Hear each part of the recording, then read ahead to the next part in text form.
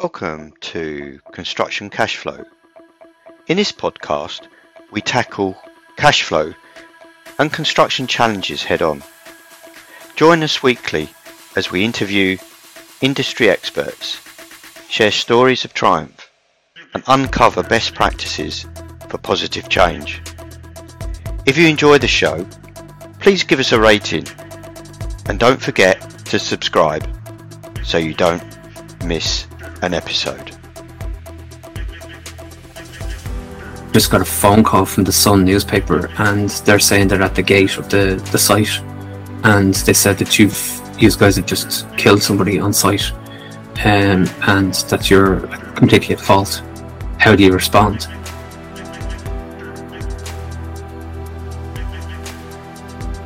Do you understand what it is that is the process of how we operate as a business in order to protect and to look after health and safety?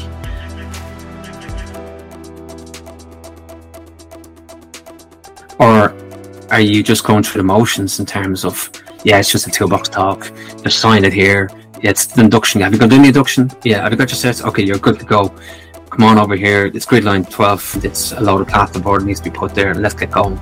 What I like to call the business of safety needs to be included in the whole business as an operation.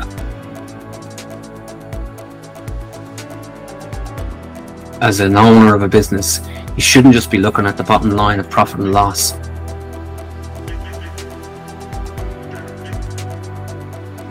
You can implement a business of safety in a smart way that makes you money and actually increases your profit. There's tips and techniques and tools there that people, if they embrace health and safety, it can actually benefit the company by the obvious one, having a reputation for being a safe company that actually delivers a quality product is, in our estimation, one of the highest attributes you could be given as a company in terms of winning more work and in terms of getting your name out there. And so we're always encouraging employers to think of the business of safety as part of your overall business plan within executing a successful company that has a sustainable approach for the future, that's not just all about quality and delivery, but it's also about the delivery of safety within that product. Don't just concentrate on winning projects and having the big marketing guys come out and waving the flag and saying we're a great company, we won this massive contract. Win the contract on the basis of everything and use safety as part of that to promote your business. Create a situation where you have brand safety as a value within your organization.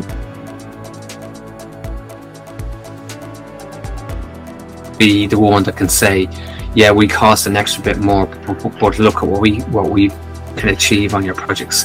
If you want to use somebody at a lesser value and undercut us, you're undercutting us based on safety. But in our experience, clients will pay the extra percentage if they know that they're going to have a particular company that has a reputation for safety. Use safety as a tool to benefit the success of your business and the profitability of the success of your business. And don't look at it as if it's a direct cost that's reducing your profit. In this episode, it's my pleasure to introduce you to Gavin Coyle. Gavin is a renowned expert in evolving health and safety culture for business growth. With over 25 years of industry experience, Gavin is the founder and CEO of a global health and safety practice. As a sought-after speaker, mentor, and author of the book Workplace Safety on a Budget, he'll show you how to prioritize worker well-being while scaling your business. Get ready to unlock affordable solutions for workplace safety, protect your employees, and safeguard your bottom line. Join us now as we dive into practical strategies with Gavin Coyle. Hi Gavin, welcome to the show. It's a pleasure to have you on. How are you doing today? Stu, I'm doing great, and thanks very much for having me. I'm looking forward to having a chat with you today. You're welcome. So, Gavin, tell us about your story on how you got to where you are now. Got into the construction industry at a very young age. I was about 17, having left school. And at the time, a lot of American companies, global pharmaceutical and the likes of Intel and Hewlett Packard were moving into Ireland in a big way, and moving into Europe basically, and using Ireland as a base. So at the time, there wasn't such a thing as a full-time health and safety person on construction projects in Ireland. It was a kind of a new phenomenon. There was health and safety framework, legal frameworks in place, but there was no requirement to have a full-time health and safety presence. These American companies were insisting, if the job was to be built at the scale it was being built, that a full-time health and safety resource needed to be on the project. So came out of school, was on the tools, and was told basically, look, you must be the more educated because you just basically come out of school. And there's a lot of paperwork involved with this. You're going to a meeting in the afternoon, so knew nothing about what I was getting involved in, but instantly took a liking to the whole concept of, well, you're here to prevent accidents and you're here to help the project by making sure that nobody gets seriously hurt. So that concept alone grabbed me straight away. And as well as that, it was new, and it was an opportunity to maybe establish a career where I didn't really have any career guidance. Going into school, health and safety wouldn't have been regarded as a career. And even today, if you talk to some people, they'll tell you, how come nobody told me about health and safety when I was in school, looking to go into college? Unfortunately, within the first 2 years, I had some major trauma. I had a brother of mine drowned along with two other guys, just throwing a football to each other, friends and schoolmates. And a freak wave came in and took them out to sea. So the three guys drowned. And in around the same time, I had a young guy on a major project. It was a Four Seasons hotel in Dublin was being built at the time. And the young guy was working for the contractor that I was working for. And I would have inducted him, would have done toolbox talks and stuff like that. I wasn't on the job full time, but I happened to be on the job on the day, and I got a fairly loud bang on the cabin door to say there was a man down. And when we went into the area where the young lad had been looking for lights, ironically, where there was no lights, he tripped over a scaffold bar and had fallen headfirst into a hole. And so it was complete carnage. We got him into the ambulance, and then it was just myself and himself in the ambulance along with the paramedics. And it was pretty gruesome, but he died of his injuries about 2 days later. And so pretty quick, I had to sort of gear up and say, look, this is either for you or it's not for you. And I suppose from a personal point of view, the tragedy of losing the brother, and then from a sort of a career impact, they really shaped my empathy and my focus on concentrating on health and safety as a career. It's a tragic story about your brother and seeing the guy on site. That must have really changed your life in a way. How did you find going into the health and safety? Do you find that's what's driving your passion from those events? How has that changed you as a person as well? Oh, definitely. I could see it from the family side. So I can see I remember members of the contracting company that I worked with having to go and sit with family members of the young guy that died, and sort of, directors having to sit down and talk to the parents and kind of explain to them, by the way, we're sorry we let you down by not protecting your son. It's a very, it's not a humble experience. It's more of a, I don't know, like, you need to be very careful. It can be very traumatic. Like the site manager that was on that project at the time never recovered from that particular event, and he moved away from moved away from Ireland, went to Australia, and I had kept in touch with him for a good few years, but I know personally he just never got over it, and so it's kind of if health and safety, if you think health and safety is for you, it's unfortunately it's a part of the professional industry that we're in, and I suppose if you talk to paramedics and nurses and doctors, there has to be something in you that concentrates on the higher purpose. Okay, we've had this massive trauma, but how do we pull together here, and how do we galvanize ourselves, and how do we make sure it doesn't happen again, and how do we comfort those that are in need of comfort right now in terms of helping them get through this sort of horrific event. And what I found, and I've dealt with investigating fatalities since, not that they were directly impacted to me, but I may have been asked to come in and do an investigation, an aftermath, if you like, is that I found there's a great big bounce of enthusiasm and will and want to do the right thing, and everybody fully focused. And that, in my experience, usually lasts about 6 to 8 months, and then it starts to sort of slowly creep back to the norm of, well, here's where we were pre fatality. And that's an interesting concept to me, is that how people couldn't keep or maintain those levels of motivation. Not saying that people were doing things recklessly, but you could see that there wasn't a whole, oh, hold on a minute, you can't do that, guys, come on, let's now think about it now, think about it, we've had this situation with this young person or whatever. Those conversations kind of stopped, and it was kind of like, I'll just crack on and do my own thing.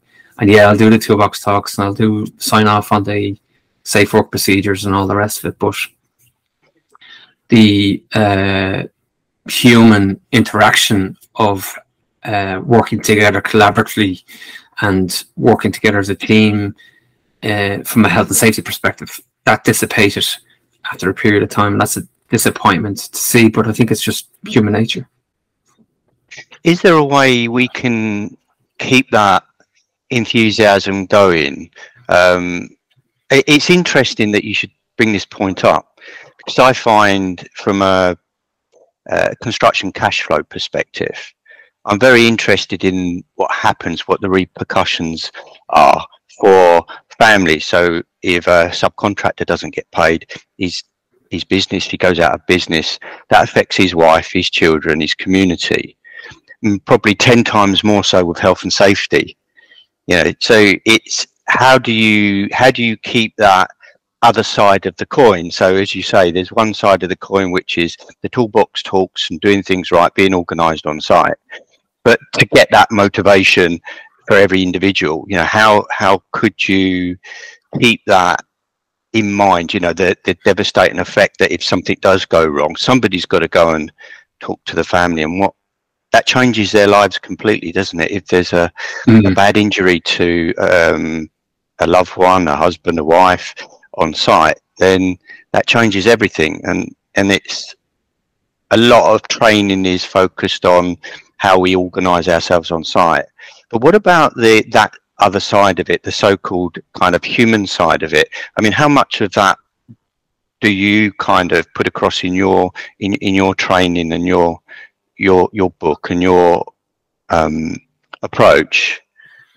Yeah, we actually do a exercise with owners of businesses in the construction industry. It's a very useful exercise where we bring in key people within the organization. They don't need to be directors, they could be supervisors, managers, chartered foremen, but people that have a level of control of stuff that's either going on the ground or in the overall picture of the company.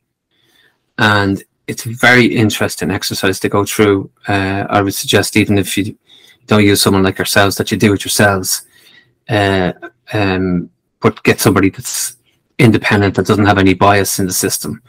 And you basically sit down with individuals in a confidential environment, and you quiz them like as if you would quiz them as if there was a fatality just after happening, literally within the last 4 or 5 hours.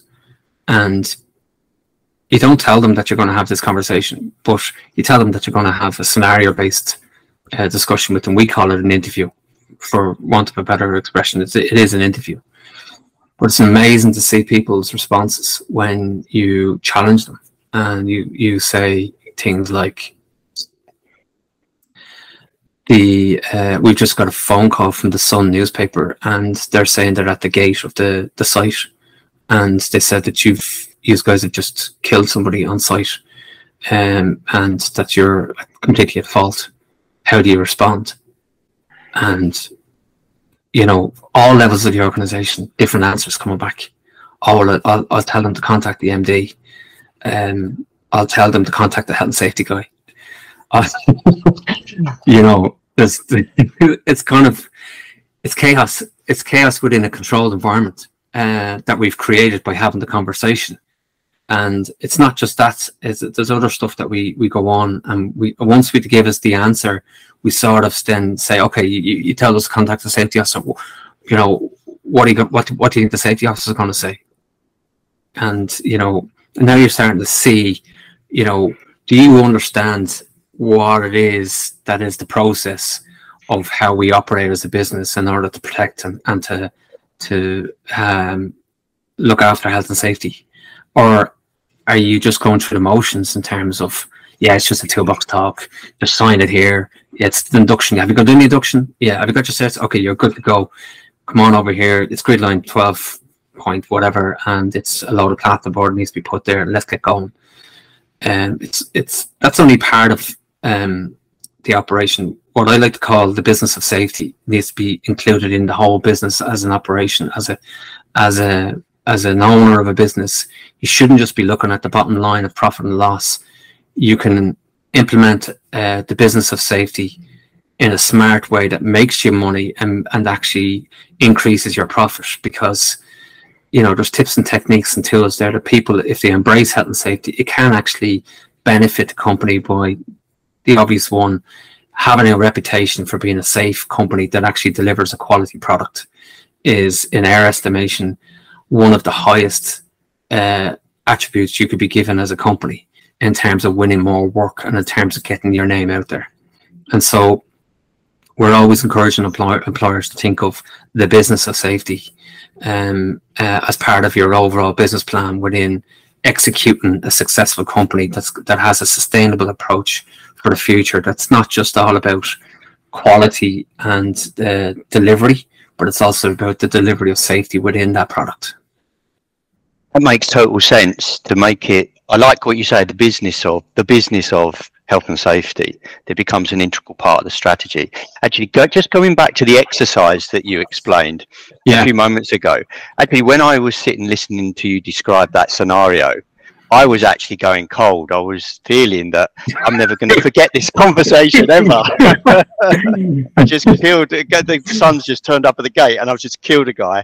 And it's like, oh my God, do you know what, Gavin? I don't think I'm ever going to forget that. So I'm sure you've influenced quite a few listeners already into taking health and safety seriously. But it goes back to that feeling you must have felt losing a brother, and that scenario with the guy on site is that it goes deeper than systems or words. It's that feeling. It's that right into your subconscious. And I think that's what that scenario does. It did for me. So. I think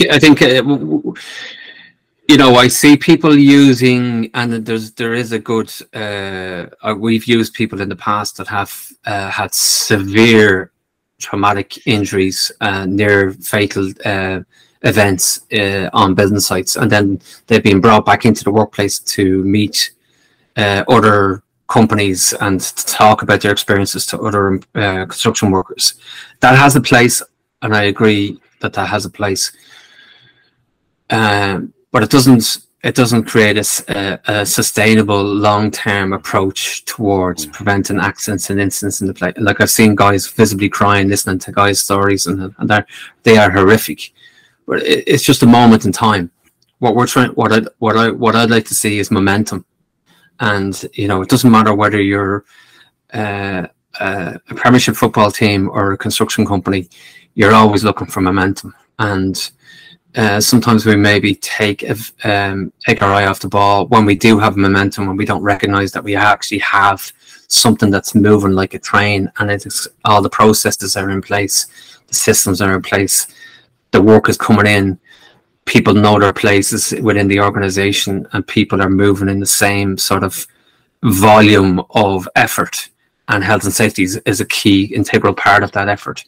And sometimes companies get it right, and they don't realize that they're actually, they have this machine that is actually well oiled, and maybe they lose that momentum by not having a sort of a helicopter view of, okay, this is working really well. Like, how do we maintain this on an ongoing basis? And what are the key aspects that are actually driving the momentum here that we have? And I don't think people or companies do enough to monitor that on an ongoing basis, because that's all we want to know really is, do we have a job that's sustainable, that's going to feed my family, and that's going to keep me going? Because obviously money is the driver for everybody here. Let's call a spade a spade. Without the money, we don't have a job, and we don't have a career, and we don't have a family protection mechanism. So everything feeds into safety in that regard. And what we're trying to say is, don't just concentrate on winning projects and having the big marketing guys come out and waving the flag and saying, we're a great company, we won this massive contract. Win the contract on the basis of everything, and use safety as part of that to promote your business, and create a situation where you have brand safety as a value within your organization, because you understand the value of winning more projects with major clients. And we would suggest that you would actually increase the value or dollar value of your projects, and be the one that can say, yeah, we cost an extra bit more, but look at what we can achieve on your projects. If you want to use somebody at a lesser value and undercut us, you're undercutting us based on safety, because we have put our extra bit into our company to achieve what we've achieved, and we have the right people, so we pay them extra. So we give them extra training, we give them great supervision, the guys turn up on their job, their vans, their jeeps, everything is immaculate. So the whole sort of perception of the company is, do you know what, I want to work with a Rolls-Royce company. I don't want to pay through the nose for it, so there is a level that clients will go to.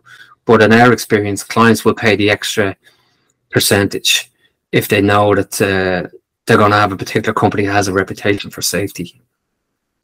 What type of companies do you think are taking up that challenge to become branded as a safety company and really instill it in their values?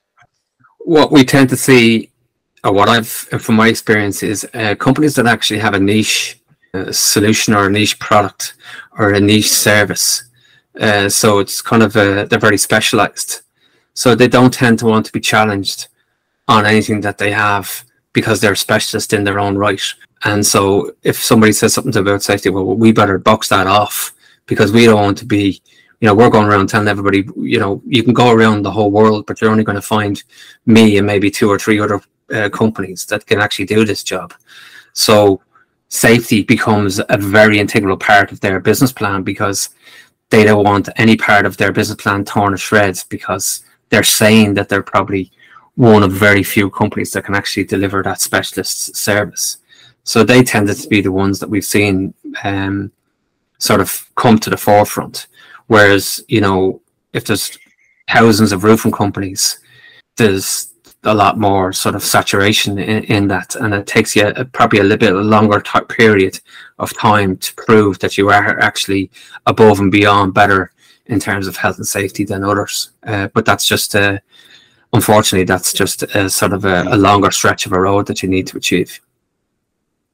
So if it was a roofing company or a brickwork company, it's quite a saturated market. There's lots of roofers, lots of bricklayers, what would you say to them in terms of how they could stand themselves out from the crowd by taking on kind of a brand safety for their business? Is there something that would encourage them to pick that up so they could obviously operate a much more a safer business, but also be more attractive to a client? I think the starting point for every company, regardless of who you are, what trade you have, or where you are within the industry, the number one starting point is maybe hit the reset button and have a time and a moment set aside to say, look, I'm going to bring everybody together within the company, and we're going to have an open discussion about health and safety within the company, and we're going to have a very hard-hitting face-to-face discussion about what's working in terms of health and safety and what's not working in health and safety, and who's sort of like, you know, anyone that's got their strong opinions to bring them to that table, and maybe even get somebody to facilitate that conversation. That's fine. You can go and get plenty of health and safety professionals that would sit in and facilitate that, or business advisors, but definitely have that conversation as an open discussion and put in some sort of key goals and key indicators that people have said within that meeting, so that you said and we've listened, and then here's how we've responded, and then give that a period of time to show them that you're actually serious about what they asked for. So it could be, look, you know, you keep buying cheap gloves, why don't you pay the extra bit and buy a stronger pair of gloves, and, you know, we won't have to change them as much, or whatever. It could be something. Don't think it's menial, because it's important to them, and it's important that you listen to them. And really what I'm trying to get to is I'm going back to basics, and go back to a basic foundation sort of discussion, which people should be having anyway, but they're not. And then you start seeing, okay, who's coming to the table regards to health and safety, and who's being passive or doesn't really want to get motivated about having a safe company. Then you're going to have the hard questions about what type of company, what type of individuals do you want to employ that have the same values as you as a company. That's the hard one, because you'll have legacy employment issues where people have been just employed and they're not willing to make the change to go the extra mile and sort of join this health and safety movement, if you like. And that's the bit that we found with employers, that obviously they found it hard to say to people, look, we're going to have to let you go here if you're not going to sort of, you know, come and join the whole momentum that we're trying to achieve here. Because really what we're trying to do here is we're trying to create a safe environment, a safe workplace, safe employees, safe projects. And I know that you can do the job, but you have been the person that have been pulled up most on not wearing your hard hats, not wearing your PPE, not working on the scaffold properly, not working on a ladder properly, or whatever it is. And we just can't keep doing it. And, you know, the clients are very aware of who's on the projects these days. It's no longer the situation where the client has kind of is up in a sort of a glass box. They're on the ground a lot more than they were ever. And I think your viewers or your listeners will actually concur with that. They're a lot more in tune with what's happening on the ground these days than they ever were. And they see the individuals and the characters that are, you know, happy-go-lucky but don't really care. And they also see the guys that are happy-go-lucky but also very professional in how they apply themselves. And it's the implied version of people's attitude towards health and safety that comes across to the clients, because the clients mightn't say anything, but as they're walking through and they see the guy that's totally on it in terms of how he does his job and how he does it safely, that actual buzz, if you like, feeds back into the client, and the client will remember that in the next tender meetings or in the next meetings, whatever else. And actually things actually start to become easy when you're working with really good people, and, you know, the price is right, the people are right, and the conditions are right. Construction jobs are brilliant to work on. They're, the buzz and the enjoyment that you get out of them is second to none. And from a safety perspective, when I used to do a lot more inspections than I do now, I used to get a great buzz off going on to projects and doing maybe audits and stuff like that, where you were feeding off the enthusiasm of the guys that were doing the job, because they knew, and you didn't have to have a discussion about it, but they knew they were on a safe job, and they knew they were making good money, and they knew that the client was happy, and there was no drama. The drama tends to appear for us when the job is not pre-planned correctly, and safety is part of that. Yeah, you're absolutely right. It's palpable when you're on a site that's really attuned and committed to health and safety. The whole site feels different. Yeah. Yeah, it's amazing how that is, and you know that people are committed to their health and safety rather than compelled to do it. I think that's a big difference, isn't it? And yeah, main contractors see that, because a lot of particularly the larger main contractors, are pretty well committed to health and safety, far more than they used to be.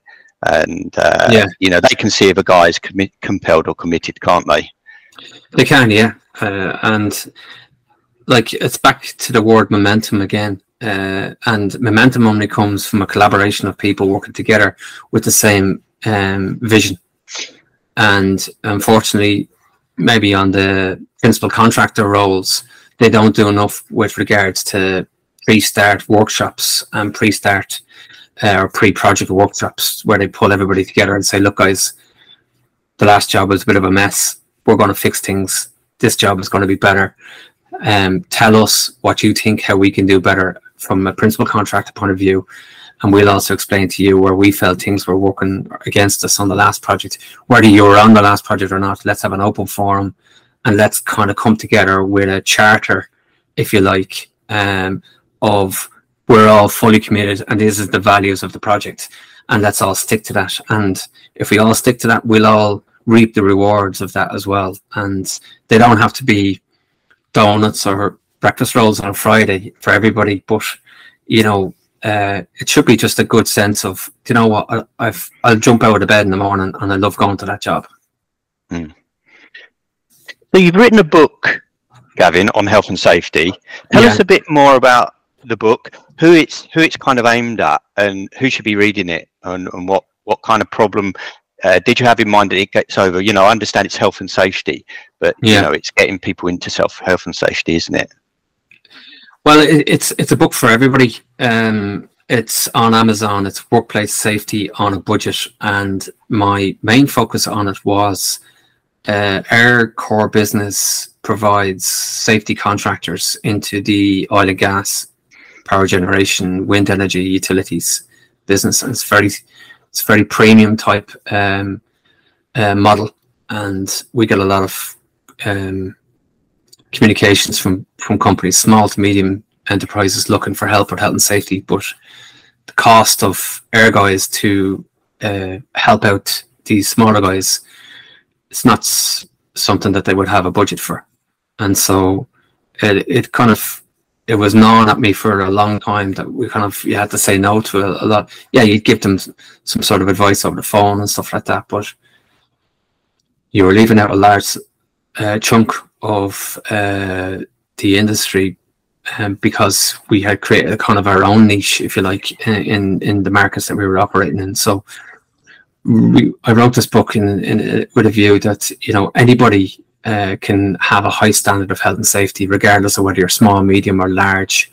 And here's how you can do it. So all of my experiences and my life experiences within health and safety and predominantly in the construction industry is in the book. And then all these tips and tools and techniques of how to cut back on spending of health and safety, but also obviously then still allow more money in the kitty for profit and moving your company forward, but also having a sort of a kind of a clear strategy for your business for health and safety. So, I don't want anyone to have an excuse that there's an elitism or a class distinction between those who can spend millions on health and safety and those who can't. And I think that's what's happened with health and safety over the last 20 years, is that there's been this sort of a bridge where, well, you know, fine for you to go and buy a brand new Caterpillar, but I have to stick with my, you know, Massey Ferguson here with a front loader.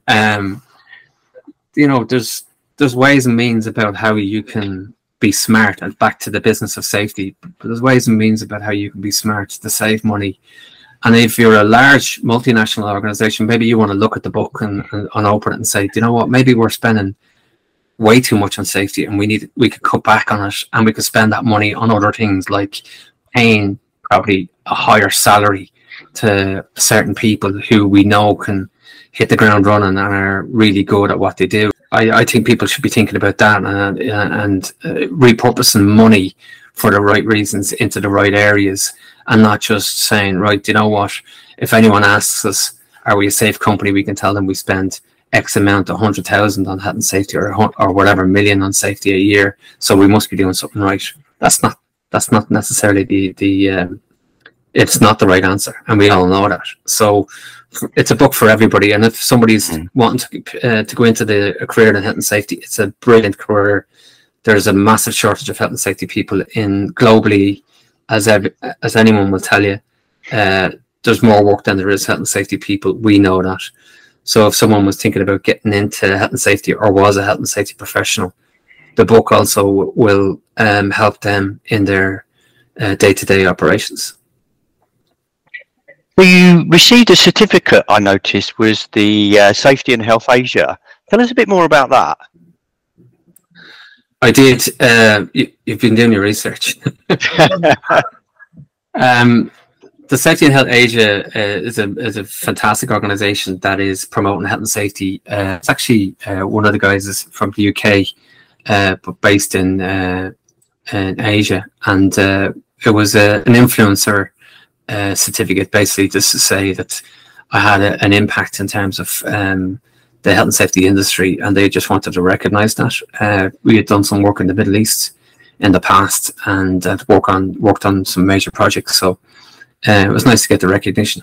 Interesting story. I used to outsource some of our estimating work, project management work, to an office in Hyderabad in India, and used to visit there a couple of times a year. And looking around the construction sites, the health and safety, we thought ours was bad. No edge protection, 10 stories up and all of that sort of thing, and you cringe walking past. So any influence in the Middle East, in India, those places would probably wouldn't go amiss. No, well, but look, there is socio-economic conditions that do have an influence.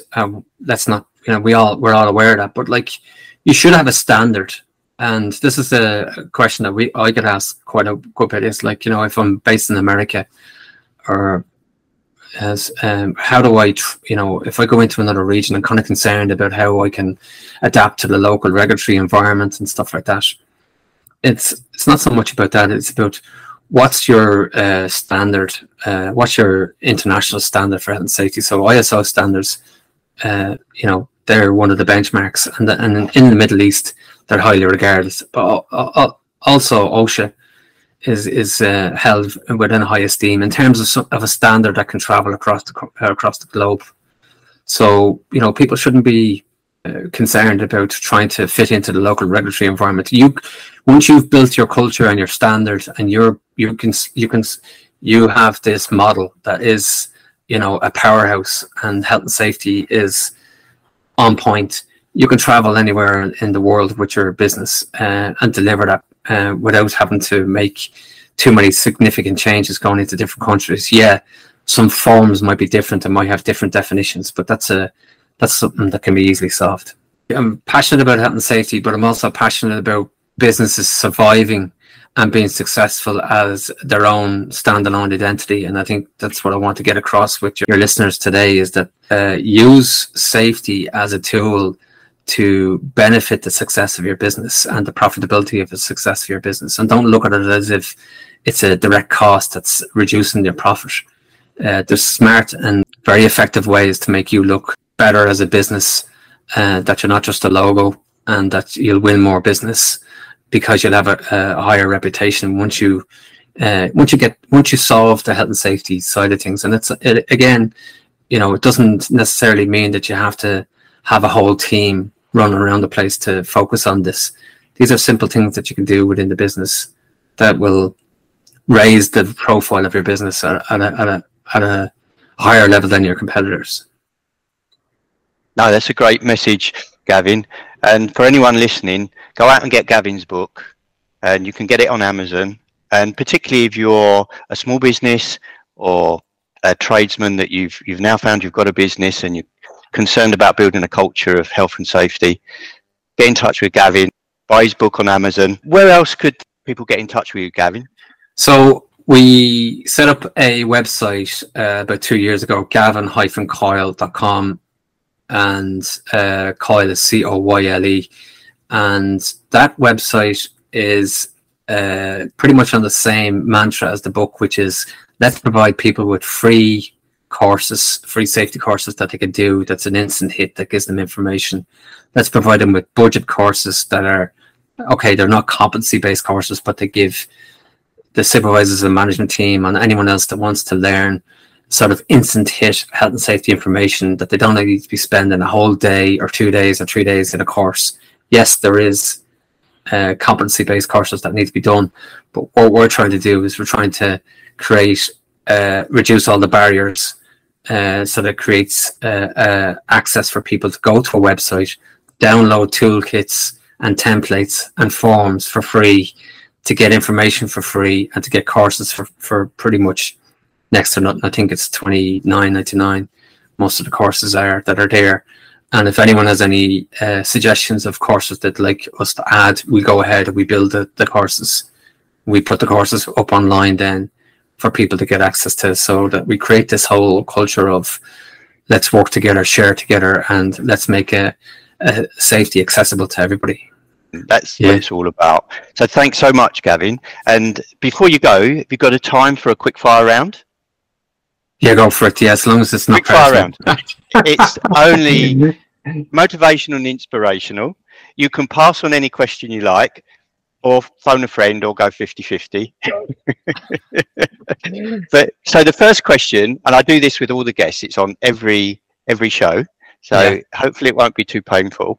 So first question for you is, how do you start your day? I go to the gym, and that's how I start my day. Is kind of I don't really look at emails or get involved with any sort of communication on a business perspective until my head is clear. When are you most productive? I would suggest that I'm productive all day, every day until I go to sleep, because I have a scenario within my lifestyle that is anything I'm doing, I'm in the moment of, and I'm present, and so I'm focused on what I'm doing at that time rather than sort of dealing with what might be. What's something new happening in your life right now? What is something new happening in my life right now? I don't know. I'm getting old. That's new every day, isn't it? I go along with that one. What does adventure look like to you? Adventure looks like having fun with your family and your friends, and just loving life as it is, and just not taking things too seriously. I know that sounds sort of ironic coming from a health and safety per person, but we're here to live a good life, and it's a short life. What thing would you love to do that might surprise your friends and family? I wouldn't mind going back and being a DJ. Maybe it might be something completely left field from where I am. I like music, so. Name a challenge you overcame that changed your life. Definitely the loss of your brother, or any loss of a sibling, obviously, for anybody in a traumatic environment, where I've often had this discussion with people, is it better to lose someone on a longevity scale where they're sick and it's going to take maybe 6 months or a year, or is it better it's not better in any scenario, but is it easier to lose someone and just to have it an instant and it's gone. Definitely, most of the conversations, all the conversations have been, it's better to have the time to say goodbye, rather than the person being stripped completely from you without any notice. So for anybody listening, obviously, value the people around you, have the conversations with the people, and don't leave any regrets behind you. Who or what inspires and motivates you? That would have changed throughout my career, but I would have to put it down to my mother, who's since passed, and my wife, both female influencers within me as a person and me as the professional. And I definitely think I've taken a lot of their knowledge and their experience and their guidance and implemented it into my own sort of mindset. What does success mean to you? Success means that I have a situation where I don't necessarily have to depend on money, and number two, that I enjoy the life that I have, both professionally and personally. What advice would you give to your young self? Wow. That's a good question. I would suggest to spend more time on the health side of things. As you when you're young, you're Teflon, and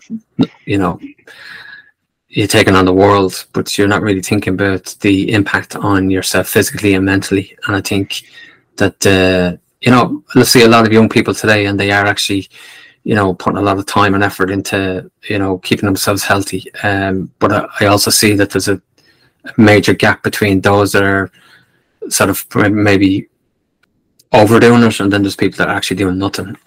So there is a happy medium that you should be able to get, and I didn't have the happy medium. I just ran at 1,000 miles a minute and never thought about the health impacts. Not that I have any residual, thank God, issues from it, but probably should have spent more time on the health.